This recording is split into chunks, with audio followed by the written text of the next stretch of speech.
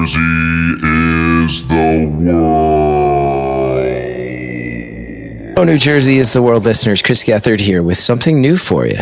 We're trying something new. This is someone who, frankly, should have been on the show a long time ago.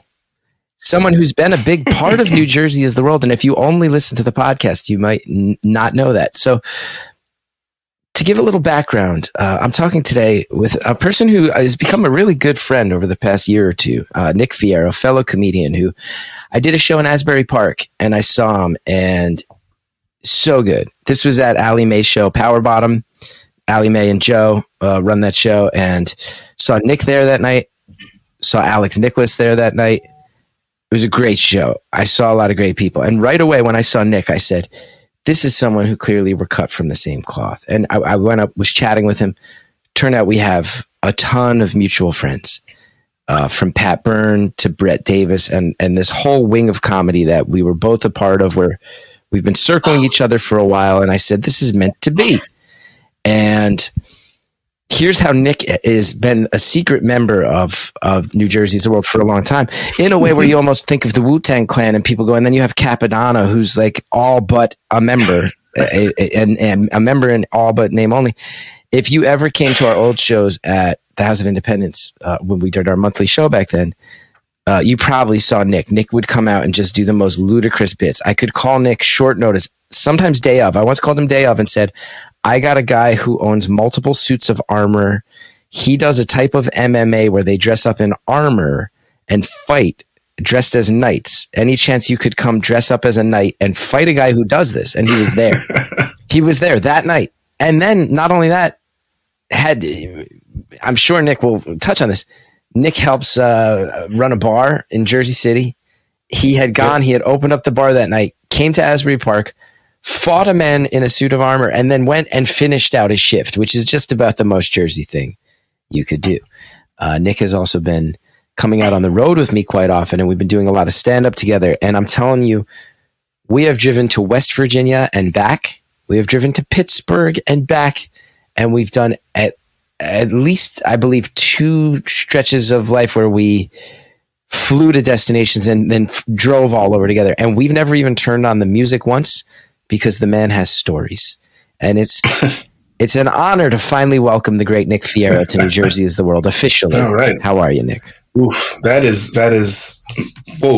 one red carpet. Thank you. No, we actually did turn the radio on once to listen to the Seton Hall talk after the game.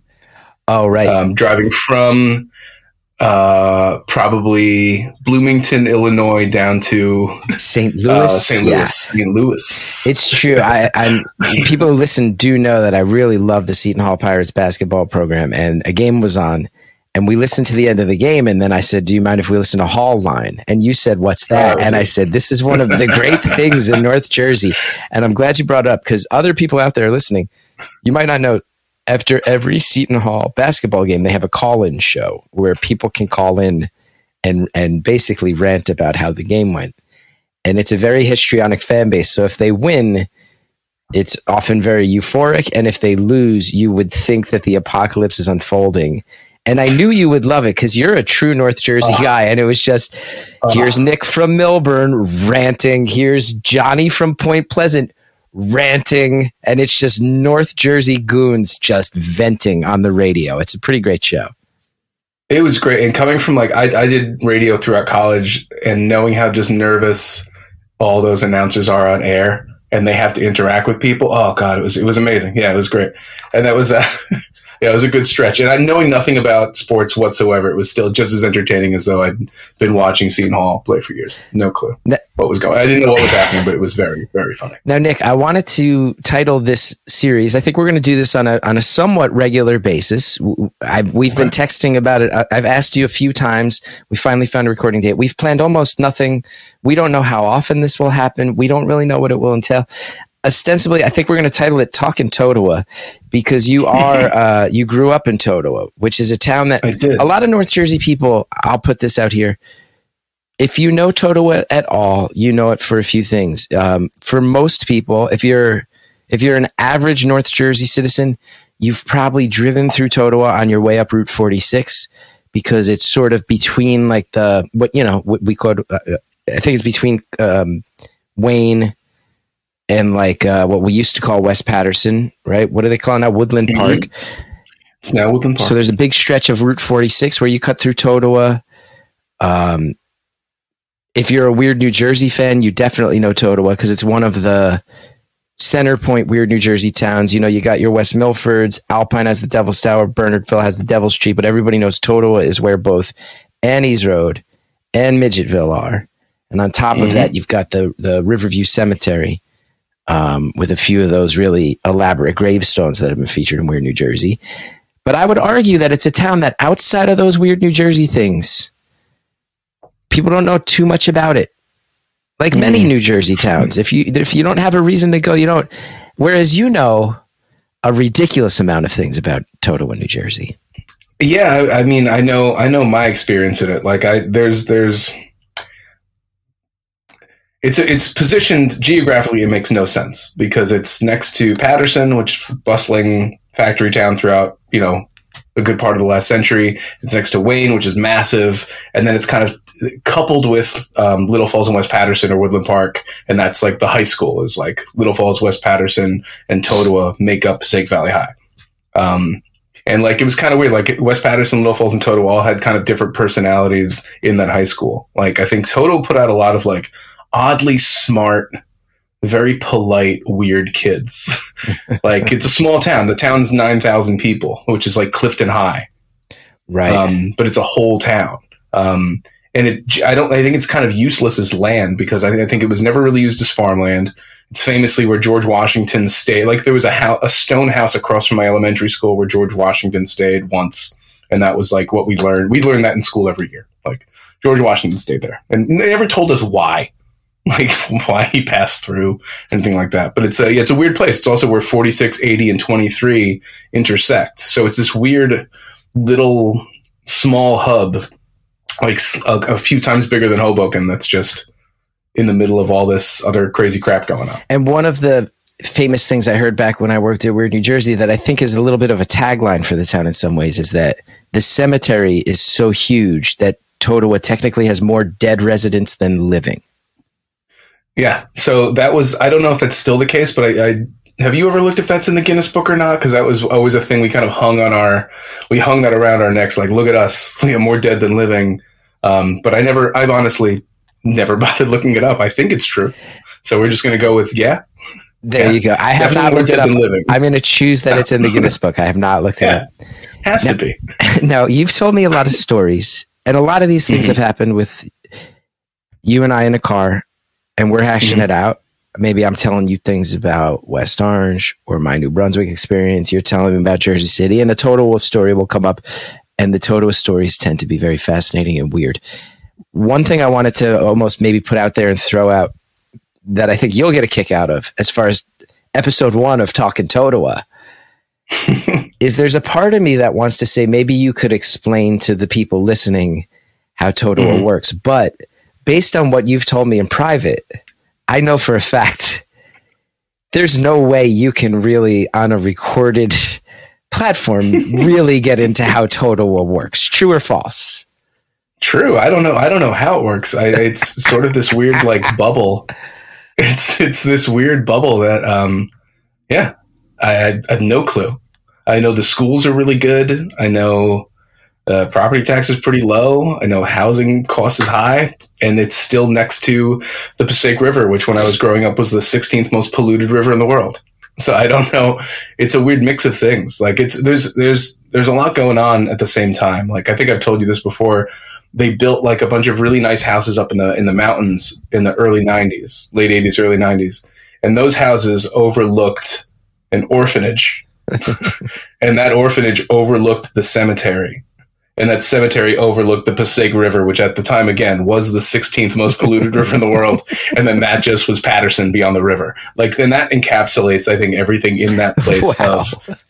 Like, there's, I think they built a gated community there when I was in high school. And that was like crazy because when I was growing up, it was mostly woods. Like, you had the North Jersey Developmental Center, you had like a few little neighborhoods, and then you had the stretch of road that was Coconuts, Toys R Us, Rickles and, a few dollar stores. And now it's got a Starbucks. I think they got their first Starbucks this year. So we're on the city on the rise. That is an amazing image. The idea that if you're the person who can buy the house on the hill, which in every town denotes rich, right? The house up on a hill. Mm-hmm. Yeah. Orphanage in the foreground. Yep. Middle ground cemetery. They touch each other. They share a boundary. Background. Hideously toxic river. Far background. Patterson, New Jersey, where Lean on Me, where the true events that inspired the movie Lean on Me took place. This is your view as the rich person in town. I was a substitute teacher at the school that Lean on Me took place at. You've told me about that as well. That's for another one, though. You want to talk about true Jersey credibility? Substitute teacher at Fair East Side High. But yeah, it's a wild place, I don't know how much I don't know how much I participated in what Totowa was. Like I didn't play sports in the town really. Like I played like Little League and stuff. But like my day would be, I knew I could walk. It was a 20-minute walk to Coconuts where I could go buy a Primus CD when I was in like 7th grade. Uh-huh. And then it was all construction sites because it was all woods and it got developed as I was getting older. So from like 4th grade to 8th grade or 9th grade, it was just going into the woods, finding a construction site and just hanging out at it all day. That's all we would do. It was all construction for most of my upbringing there.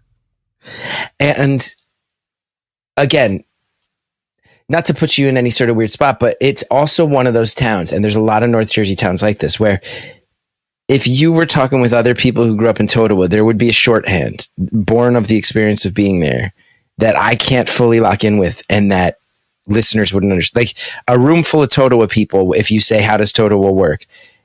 That conversation unfolds in a slightly different way than when you just explain to our listeners how Totowa works. Yeah,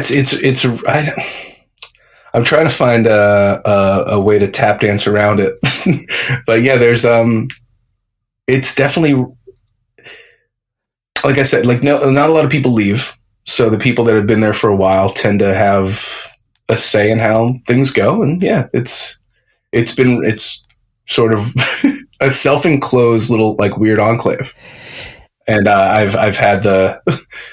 Yeah, it's odd for people to move out of it. You describe it as a self-enclosed weird enclave with a lot of lifers, which is a beautiful thing, a beautiful description of a North Jersey town. I wonder, have you thought about all the weird New Jersey strongholds? Because for a relatively small town, a town that size-wise and population-wise, I would say an outsized impact. I named before Midgetville and Annie's Road and the cemetery that people go and like to look at those graves in. And I even then forgot to list, of course, the infamous Wavin' Joe of Totowa. I was going to bring up Wavin' Joe. Wavin' Joe, another weird New Jersey icon in that the early days when Weird New Jersey came up from the underground and exploded as a magazine. Wavin' Joe, huge. We're talking 4 things that every high school kid of the late 90s through mid 2000s, you weren't really a high school kid in Jersey until you'd gone and driven down Annie's Road and gone and honked and waved at Wavin' Joe. And you'd probably tormented people in Midgetville, which now we can all realize was probably not the coolest thing to do. Have you put any thought, like being that you grew up there, what was that like for you that was a weird hub? So Annie's Road is the first one that comes to mind because I remember the night I heard. How did you hear about Annie's Road? Like how was that story told to you? Because everyone's got a different way that they heard about it. Some people heard it through Weird New Jersey, but for those of us that heard it from someone else's mouth, how did you hear that story? Because I love listening to this. I would say in West Orange, because that's another weird thing about growing up where we did. Like West Orange, it's Montclair, then Clifton, then Totowa, right? It's 3 towns away. But Totowa might as well have been, Atlantis. It felt like in a pre-GPS era, the idea that we would find our way to when we got our licenses and found out that we could actually make our way to these things we had heard about, it was an adventure. And the first Weird New Jersey trip I ever went on, we went and broke into the cemetery because we went and saw Annie's Road and Midgetville, and we broke into the cemetery. Carson Kopp from New Jersey's The World was also there. So I distinctly remember, I will say, I remember we read about Midgetville in Weird New Jersey, and of course everybody flipped out because the branding on that is built for a late 90s Jersey kid to go, I have to see that. When we realized that Annie's Road was on the same road, there was only at that point, Weird New Jersey, I don't think they did their full write-up on Annie's Road until issue 11, and we had issue 8. That's crazy. 8 or 9 was when Midgetville was... 8 was the first one that was like distribution in comic book stores and stuff. The first 7 were just a fanzine you had to order. So 8 was when we all found it. Right. So we knew That's about, how I found it. Yeah, we knew Midgetville. There was a little blurb about Annie's Road. And if I remember right, there was a girl in my high school who knew about it. When we all started talking about Weird New Jersey and word started to spread in West Orange High School about this magazine, and I started bringing it in and everybody started flipping out. And I remember there was my friend Allison, who was a cheerleader, but she was so cool, so nice. I couldn't believe she talked to me. She was the head cheerleader. She was one who, she had a cousin, I think, who lived in Franklin Lakes. So she knew about a bunch of stuff up on that more Passaic and Bergen end of the state. And she was the one that was like, Annie's Road and Midgetville, that's the same road. So that's when we knew we had to go. So that answers your story of how we heard about it.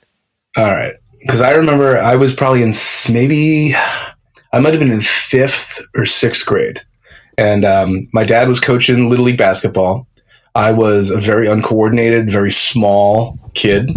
But my dad loved basketball, so I played basketball. I'm not very good at basketball. I was the kind of kid that wore a full sweatsuit underneath my basketball uniform. Like I had the late 80s shorts with sweatpants, long sleeve sweatshirt with the jersey over it, bowl cut, and not coordinated. And all the kids on my team were like tall, cool, good at basketball, understood how it was played. And I was just kind of a dork. But we were friendly enough. Like it wasn't like, but I remember after a couple games, my dad was taking us to the Pizza Hut in West Patterson. And it was after we won something, I guess. And we were eating pizza, and then he's driving me home. My dad famously had this 1990 Isuzu Trooper. That was like this legendary car that if you played Little League in my town, my dad drove you home in that truck. It was legendary. I have somewhere in this room the Isuzu logo from the front somewhere on it. Like it was the car everyone like he drove around town, people honked when they saw it. Like that was the truck. And we're driving around after Pizza Hut. You know, there's 8 kids piled in the back, 2 or 3 in the middle seat, and like 1 kid up front.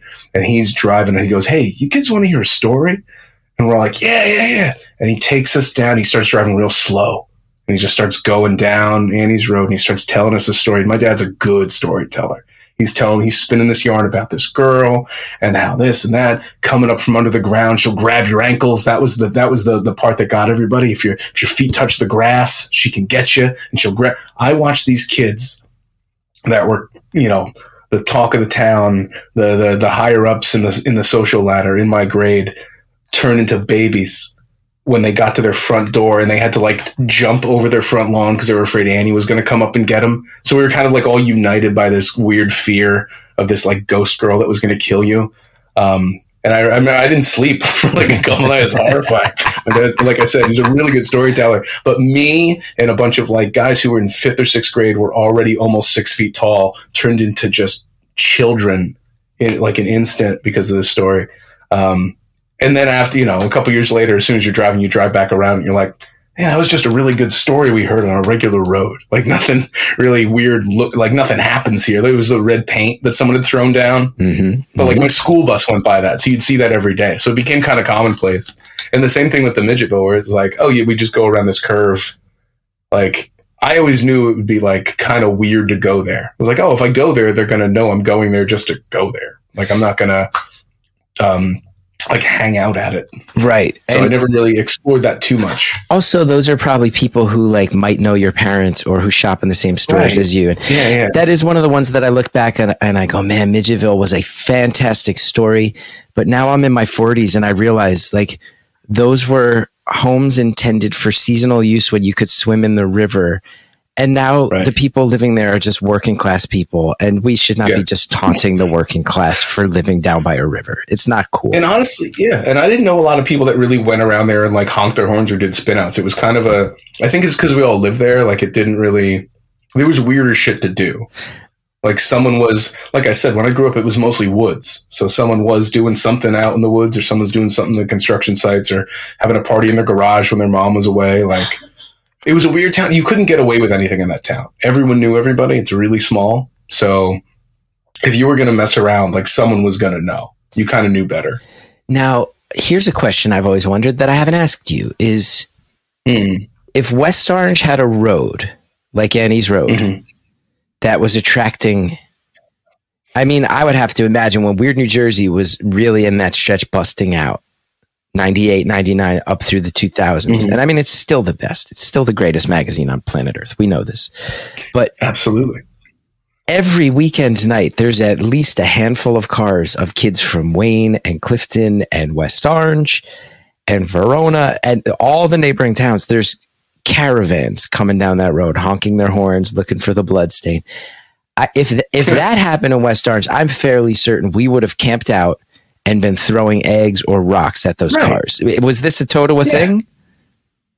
As far as I know, no. And keep in mind, this is before, like, you could be this is before I knew what people were doing with their spare time.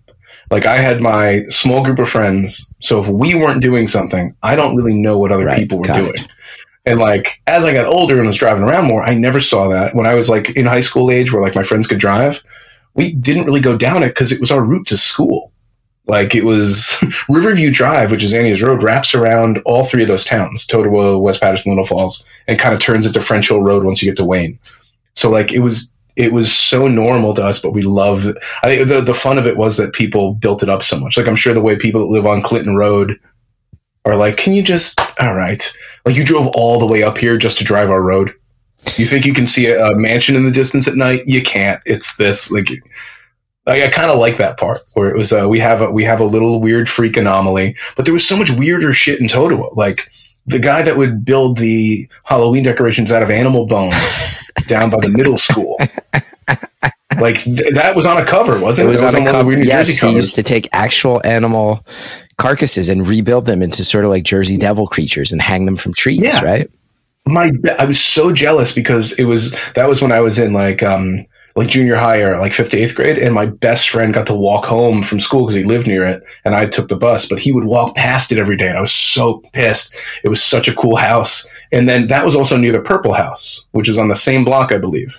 The Purple lady lived right on that. The house was purple. She had purple flowers, purple drapes, purple curtains. She wore purple. She came outside, purple watering can. Purple lady, bones guy, same block, 2 blocks away from my best friend.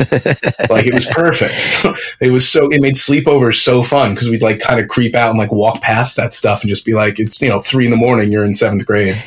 You're just staring at bones and then the Purple lady's house. You know what I'm really loving about you describing your hometown right now? Here's one thing I'm realizing that I wonder if you might agree. This is sort of a thesis statement for Totowa and why I love hearing you talk about it, which is for most of North Jersey, it is customary for us to go on a pilgrimage to go to Totowa to see Annie's Road and Midgetville too. But I think a lot of people go and see Midgetville, and then after the first time they go, Annie's Road is, I mean, you hit that stretch of Riverview Drive where the cemetery's on your left, the river's on your right. It gets real dark.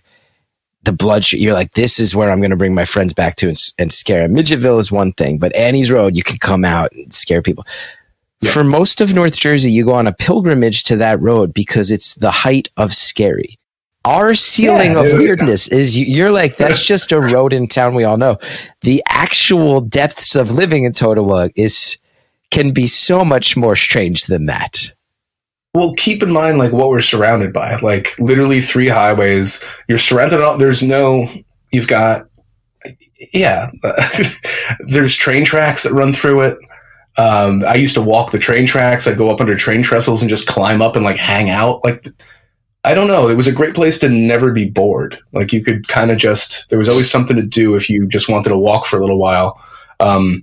Looking back, I wish I was a little more adventurous. Like, I wish I'd gone deeper into some weird stuff, but like, keep in mind, I grew up there during the late 80s. I was born in the 80s. So like, I was during the Satanic Panic era. There was some like, don't go into the woods behind the park because this one kid who lives in town, I heard that he took a bunch of kids in the woods and then he bit his own tongue off in front of them. Jesus. And you'd be like, he did what? Like, no, his sister's in my class. Like, I drove past his house today. He's a nice guy.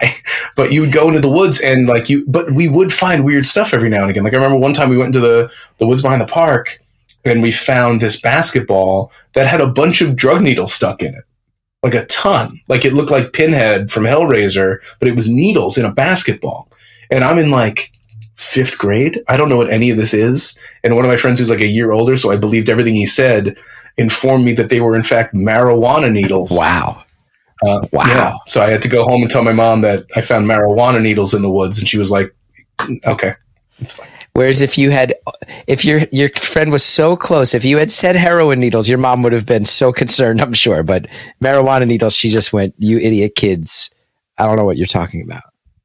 I'll never forget the way he said it too, because he was like a dorky kid like me, and he goes, "Those are marijuana needles, yo." I was like, "Oh, dude, like I'm younger than you, and I know that doesn't sound right. Like, what's wrong with you?" So it's so fascinating to hear. Like Annie's Road, Midgetville, shrug of your shoulders when you grow up there. We've got the purple lady next to the Bones house, and rumors of children biting off their own tongues. Like, this is our day-to-day reality. It is strange. It is strange by the sense of outsiders. I wonder if there's anything you can remember from your high school years that would have been like a legitimately like, oh yeah, this was shocking to us. This really happened. And it was shocking. Cause I know West Orange, the whole premise of the Wotown portion of New Jersey is the world is there's some stories we have from our West Orange days of like, oh yeah, this really happened and it was nuts. And we tell people who aren't from West Orange and they go, it sounds like it was nuts. And we go, yeah, sometimes it was nuts how we grew up. Are there any things you remember from town, whether it was in school or not, where you're like, oh yeah, this legitimately freaked us all out. And we were kids built to have a high tolerance to being freaked out already. It's almost like a TV show where, okay, remember the Black Hole Sun video from Soundgarden? Of course. Like that, when people are walking through town, they have that plastered smile on their face. There's things that mimic that sort of creepy, slightly off-putting energy that I'll never forget. So there was a guy. So my 5th through 8th grade school, my middle school, was across from the cemetery. And one of the cemeteries, because the cemetery was broken up into a few pieces, but that was like the big main one. So that also overlooked a separate cemetery than the orphanage did. It's kind of the same energy. And aside from an alarming number of car crashes happening on that street in the 4 years I was there, like an alarming amount. Like I think I had a collection of broken taillight pieces that I would pick up while waiting for the bus. You had my friend was the caretaker of the cemetery's kid. So he would walk out of the cemetery in the morning. And in New Jersey by a river in the early fall, it is just fog. And you just see my buddy, I'm not going to say his name, but you just see him walking out. He wasn't a popular kid. Like we would just kind of meet up in the morning, hang out. He still had the fog coming off his shoulders a little bit sometimes. But then while we're waiting for the bus, I wish I never asked my folks about this. There was this guy named George who would come by, who I guess could best be described as like maybe a town drunk at that time. This is like mid to late 90s. And he would just be across the street from the school and he would shout motivational phrases to the kids with a very heavy slur early in the afternoon. Like, we're getting out of school at 3:15. This guy is in the bag. He's on the moon. He's across the street wearing an old army jacket, waving his arms, going, stay in school, don't do drugs. He's preaching to the kids. He's preaching to the choir. And this poor crossing guard, for all Totowa like tried to do to be a modern place, the crossing guards in that town looked like they were from the 50s. Like, they had the hat with the upturned curl in the front, and they all had like really nice, they looked like flight attendants from the 60s that were in their like mid 50s. It was a weird, and she would just politely try to make George go away. We had Pete and Repeat, the two old men that walked in. They were identical twins in their 70s that walked in step. Oh yeah, they were written up in Weird New Jersey for walking around on Route 23. I didn't realize they made it all the way to Totowa. They were Totowa. They lived a few blocks from my middle school. Of course they did. They would dress. Here's the one thing that always got me, and this is a little bit of the OCD coming out. They would always, same haircut, white t-shirt. They'd walk in step with each other. So it was this. Arms would swing in the same manner. but I swear to God, one of them would wear like blue Dickies and one would wear like dark gray, and it bugged me so much. Like that was the one thing. Like you were so close, guys. You just had to be one of you had to be a little rebellious and go with different pants. You have slightly darker slacks than your friend. I have to say, Nick, and some of this is the town and some of this is your ability to spin a yarn, which you've clearly inherited from your dad. Sure. But I like to claim that growing up in West Orange, that West Orange was a weird place. But you just described that an average school day would start with a child wandering out of a cemetery in the fog, and it would end with a local drunk at 3:15 preaching to you kids while a anachronistic security guard who looks like an extra from a horror movie tried to get them to go away, and then two septuagenarian twins in matching outfits would walk by speaking and walking in unison. And that was an average school day for a Totowa kid. Well, we would also pass by Waving Joe in the morning during the Waving Joe protests, because the Waving Joe was in front of the elementary school. So he was around the corner, which this is why I'm upset with anybody that was mad at Joe, because they were complaining about the horns honking. If you know where he was positioned, his house was 1 block from Union Boulevard, 1 block from the main drag connecting the rest of the world to Paterson, New Jersey. If you don't think that road full of DPW trucks, fire trucks, EMTs, normal day-to-day stuff was already a catastrophe, a few horn honks for a nice old man are nothing. That's a drop in the bucket for you. So anybody that was mad at Joe, unacceptable. And unacceptable to take that away from that. And I don't want you to lie about this, but I get the sense that, like, growing up in Totowa, when you say anybody who was mad at Joe, it's unacceptable, my sense is that you probably just knew him around town as Joe, or your family at the very least probably just knew him as Joe, whereas to the rest of New Jersey, who was Waving Joe, the legend. No, actually, I don't know anyone that knows really? Him. No. Okay, so we're going back that far. My parents are probably my age now. They were probably young. We lived on the other side of town. We didn't live near the school. I got bussed in. I was in a different section. So like, I don't think they knew of him. I'm sure they did, but they weren't like, he wasn't coming over for dinner or nothing. He was a nice guy. He'd smile. And then he had the American flag, a little folding chair, and his hat. Great guy. There was also in Weird New Jersey, and I think I've asked you about this, but I forget what you said. I know, and it may actually be coupled with something else you've mentioned. I just realized it's the same house. I also remember there was an article I was always fascinated by, and we never heard much follow-up about, that there was a house in Totowa where someone used to post signs on their property that said something along the lines of, the device is in the brain, the heat from the body powers the device. There was somebody who used to leave messages in their windows or something like that. Do you remember that too? I don't know if this is the same house, but there's a section of Totowa called Day Hill, which was like the first kind of nicer neighborhood that Totowa built. It was built back in the, I guess, late 70s or whatever. So Totowa was pretty much just a working class commuter town. I think in my mind, Totowa was built on a dare, where like on a bet or something, because it doesn't make a ton of sense.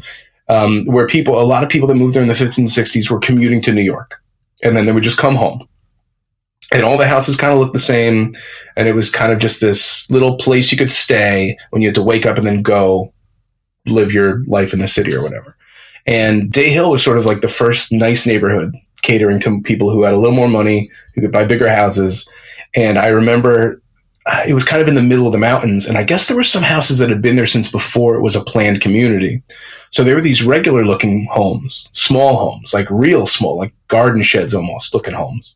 And I remember they were up on this mountain that had this beautiful view of Garrett Mountain Reserve and the Paterson and New York City and all this stuff. This gorgeous view up on this cliff. And then they built all these new like McMansions in the 90s. Hollow, like that tan stucco with the pillars and the stone lions out front. And I remember this one guy up there used to put a bunch of crazy crap in his windows. And then car parts all over his front lawn. And he would just put these signs down that said, alongside some crazy stuff, he would also say, like, thanks for wrecking the view, assholes. Like that kind of thing. Like he was just kind of, hey, I've been here for a minute. I like it up here. It was nice and quiet when I bought this place 50 years ago. And now this piece of crap across the street built this stucco monstrosity that now I can't even look out over the mountains at night and see the stars. That might be the same guy. Because I used to get lost up there. The Day Hill was one of the neighborhoods, like, you could literally drive around forever and, like, you'd find a new road. Like, there were no, like, it wasn't, you couldn't buy a map really because they were developing it faster than they were printing maps for northern New Jersey. Oh, wow. So there was a time where, like, you would just drive around new places that weren't really on the map. I love the thought of him going, "You're blocking my view," and you've now explained it in a way where his view was almost definitely of a cemetery. Sounds like most of Totowa, you could be looking into a cemetery from most of town. Actually, I would suggest to anybody, go up to the highest points in Totowa, and it's I think it's on the same mountain range that Gara Mountain is. So, like, you can kind of look out over, you have mountains on one side, lights on the other side, and then you have the city in the distance. It's actually kind of nice. We used to go every 4th of July to the highest point we could find, my family, and we would just look out, and someone would buy 10 grand worth of fireworks and be shooting them off. You could watch it for hours. We would bring folding chairs and just sit up there. It was either that or just truck over to Wayne and, like, have to sit in the Wayne High School parking lot and watch it. So it was one or the other. Can I ask you, as someone who grew up there, I have a very distinct experience of when I went to Rutgers. My roommate my freshman year was also from West Orange, and we'd be sitting around the dorm and people would be telling stories and laughing about high school. And then he or I would tell a story and he and I would be cracking up, and invariably people would just stare at us. And we started to realize, oh, our life wasn't normal by the standards of most of the other people. We tell stories we think are funny and they look concerned because West Orange had a weirdly violent streak back in the 80s and 90s. And some of the things we came to think of as funny, people were going, wait, that really happened in your high school and no one got in trouble? And we started to realize, oh, it wasn't like that for everybody. Totowa sounds like a place where, again, people wandering through the in unison, security guards that look like they walked off the set of Stepford Wives. On top of it, at what stage in your life do you come to understand and embrace, okay, there's something in the air, there's something in the water, we're not like everybody else? When do you start to realize that? I guess once I guess you know something's weird when it's weird. Like, it's not like, I don't know. I think as definitely the older I get, I look back and I'm like, oh, that was, like, you take everything for granted when you're younger, like everything else. Like, if you grew up around, like, let's say you grew up near the ocean, you're like, oh yeah, jet skis are normal. Everyone's got a jet ski. And then you move to Colorado and you're like, oh, I miss that jet ski. Yeah. But, like, I guess just being part of, like, a town that looked and felt like, I don't know if you remember the show Erie, Indiana. Vaguely, yeah. Yeah, it was a little bit like that, where it was normal enough, but every now and again there'd be this Goosebumps level R.L. Stine bullshit going on. Like, is that really happening here? Like, it would just be a thing. Like, when you're young, you try to make sense of things, and, like, the way me and my friends made sense of things was to joke about it. So, like, if something's freaking you out or weird or strange, you're gonna laugh at it because that's a way to digest it. You know, like a chicken swallows pebbles to make its food go down. We would just kind of just joke about stuff to make it easier and more palatable to be around. Because it could be a very boring place if you're not paying attention. If your head's in the ground, it's just another place. It's just another, like, a couple square miles with a few thousand people, and it's nothing special. Like I said, it's the size of Clifton High. But yeah, if you just kind of, like, kept your head out the window, everything was weird. I remember we had a bus driver named Speedy. We called him Speedy because he was 90 years old and he drove 10 miles an hour, and he wore the same chicken yellow sweater every day with, like, one of those VFW baseball caps, and he would go 10 miles an hour. And we loved Speedy because he never spoke. Like, you could try to it was like an English guard. Like, you try to get him to talk and he would just be like, "Arr." Wasn't mean, wasn't nasty, just an ancient man driving children early in the morning. And then our going home bus driver, I forget her name, but she should have been driving a monster truck because she knew all the potholes, and she knew. And it was an episode of The Simpsons where they would try to get on one side of the bus to tip it on sharp turns. We told her about that episode, and she goes, "Let's give it a go." No. And she would hit this one pothole going to school. I hit the ceiling in this bus. We hit a pothole. She would hit corners. I'm pretty sure they had to redo a couple, like, drainage like gates, because she was just hitting this thing going 25, and a bunch of kids that weigh 90 pounds just flying into the air like they're on a seesaw. And that's probably the time of your life. Oh, the hardest I've ever laughed in my life is flying off of flying off of a bus seat. And do you think, looking back on it, was she legitimately like, oh, this is a fun thing for the kids? Or was there some element of her that was like, I'm a complete nihilist and I don't care who lives and who dies? And you didn't understand that back then. Could you imagine being a middle school bus driver in the early 90s? You have no help. You have no backup. You have no anything. I don't think that radio did anything. There was a radio, and I don't think it had a signal in it. She's at the mercy of 40 just people on the cusp of puberty going absolutely apeshit, carving names into the back of seats, fighting each other over pog slammers, going absolutely bonkers. Some of the kids are listening to Pantera, some are listening to Wu-Tang, some are just quiet and weird, but they bite, and she's got to be there. If one kid is like, hey, we think we can tip the bus, and she goes, okay, if I pretend to try to tip this bus, they'll love me. And if they love me, they'll respect me. So yeah, I just think it was like, okay, kids, I know I'm not going to tip this bus hitting a corner, but to a bunch of featherweights, this is going to feel like you're getting rocked. And I was just, it was also at the bottom of a hill too. So in our minds, we're like going down the hill like it's a water slide. You go down Union Ave, and she would make this right-hand turn right by where the CVS is now, which used to be a nightclub called The Hop. And it was just this massive turn. And he would rock our asses off, man. I swore I got a hernia from that, man. Flying off of that seat. It sounds like with Speedy, I don't know how you ever made it to school on time. And with the lady at the end of the day, I don't know how you ever made it home alive. It was great, man. Great. That's yes. Oh, go for it. I mean, he did. You don't have to go fast. It's a small town. You can drive 15 miles an hour and get to school. This is a beautiful note to end on. It's the exact type of thing that I'll tell you. Sometimes you and me are out there on these roads, heading to some comedy club, heading to some music venue that it's never had a comedy show before. We're going to have to explain to them how to set up the chairs, and you'll bust out something like that, and I'll go, you got me through this ride. And I didn't even have to turn on. I didn't have to go to the iTunes. That it's a beautiful thing. This has been episode 1 of Talkin' Totowa. Nick, I feel like that story right there, just this image you've painted of a 9,000 person town where there's cemeteries everywhere and purple houses and bones houses and basketball. It's Twin Peaks. You grew up, it's Twin Peaks. Totowa is the closest to a real life Twin Peaks I've ever heard of. Yeah, I guess. There's definitely something in those woods, man. There's definitely something in those woods, and there's a One-Eyed Jacks somewhere in Totowa. There's probably a couple One-Eyed Jacks in Totowa that I don't know about. Well, I would say this is a stunning debut. Welcome officially. You've been welcome to New Jersey is the World on the stage before. Welcome officially to the airwaves. I have a feeling that people are going to clamor for more. And I just want to put it out here. We have a voicemail line, 973-780-4660. You can leave voicemails. And specifically, if you've ever been to Totowa and had questions about it, if you have heard Nick say something and you want to ask him if it's true or for more details, I'm telling you, this should be a dialogue, because I have a feeling it's one of those things too where you can't grow up that way and ever fully understand the level of abnormalities. So I have a feeling too, people might ask you questions that feel obvious where you'll go, oh, I've never thought of, and the answers will be stunning. So we need the whole community to step up. If you want to unpeel the many layers of the onion that is Totowa, New Jersey, we've got a master storyteller here who can help us stumble through this strange and wonderful town that's right next to the Willowbrook Mall.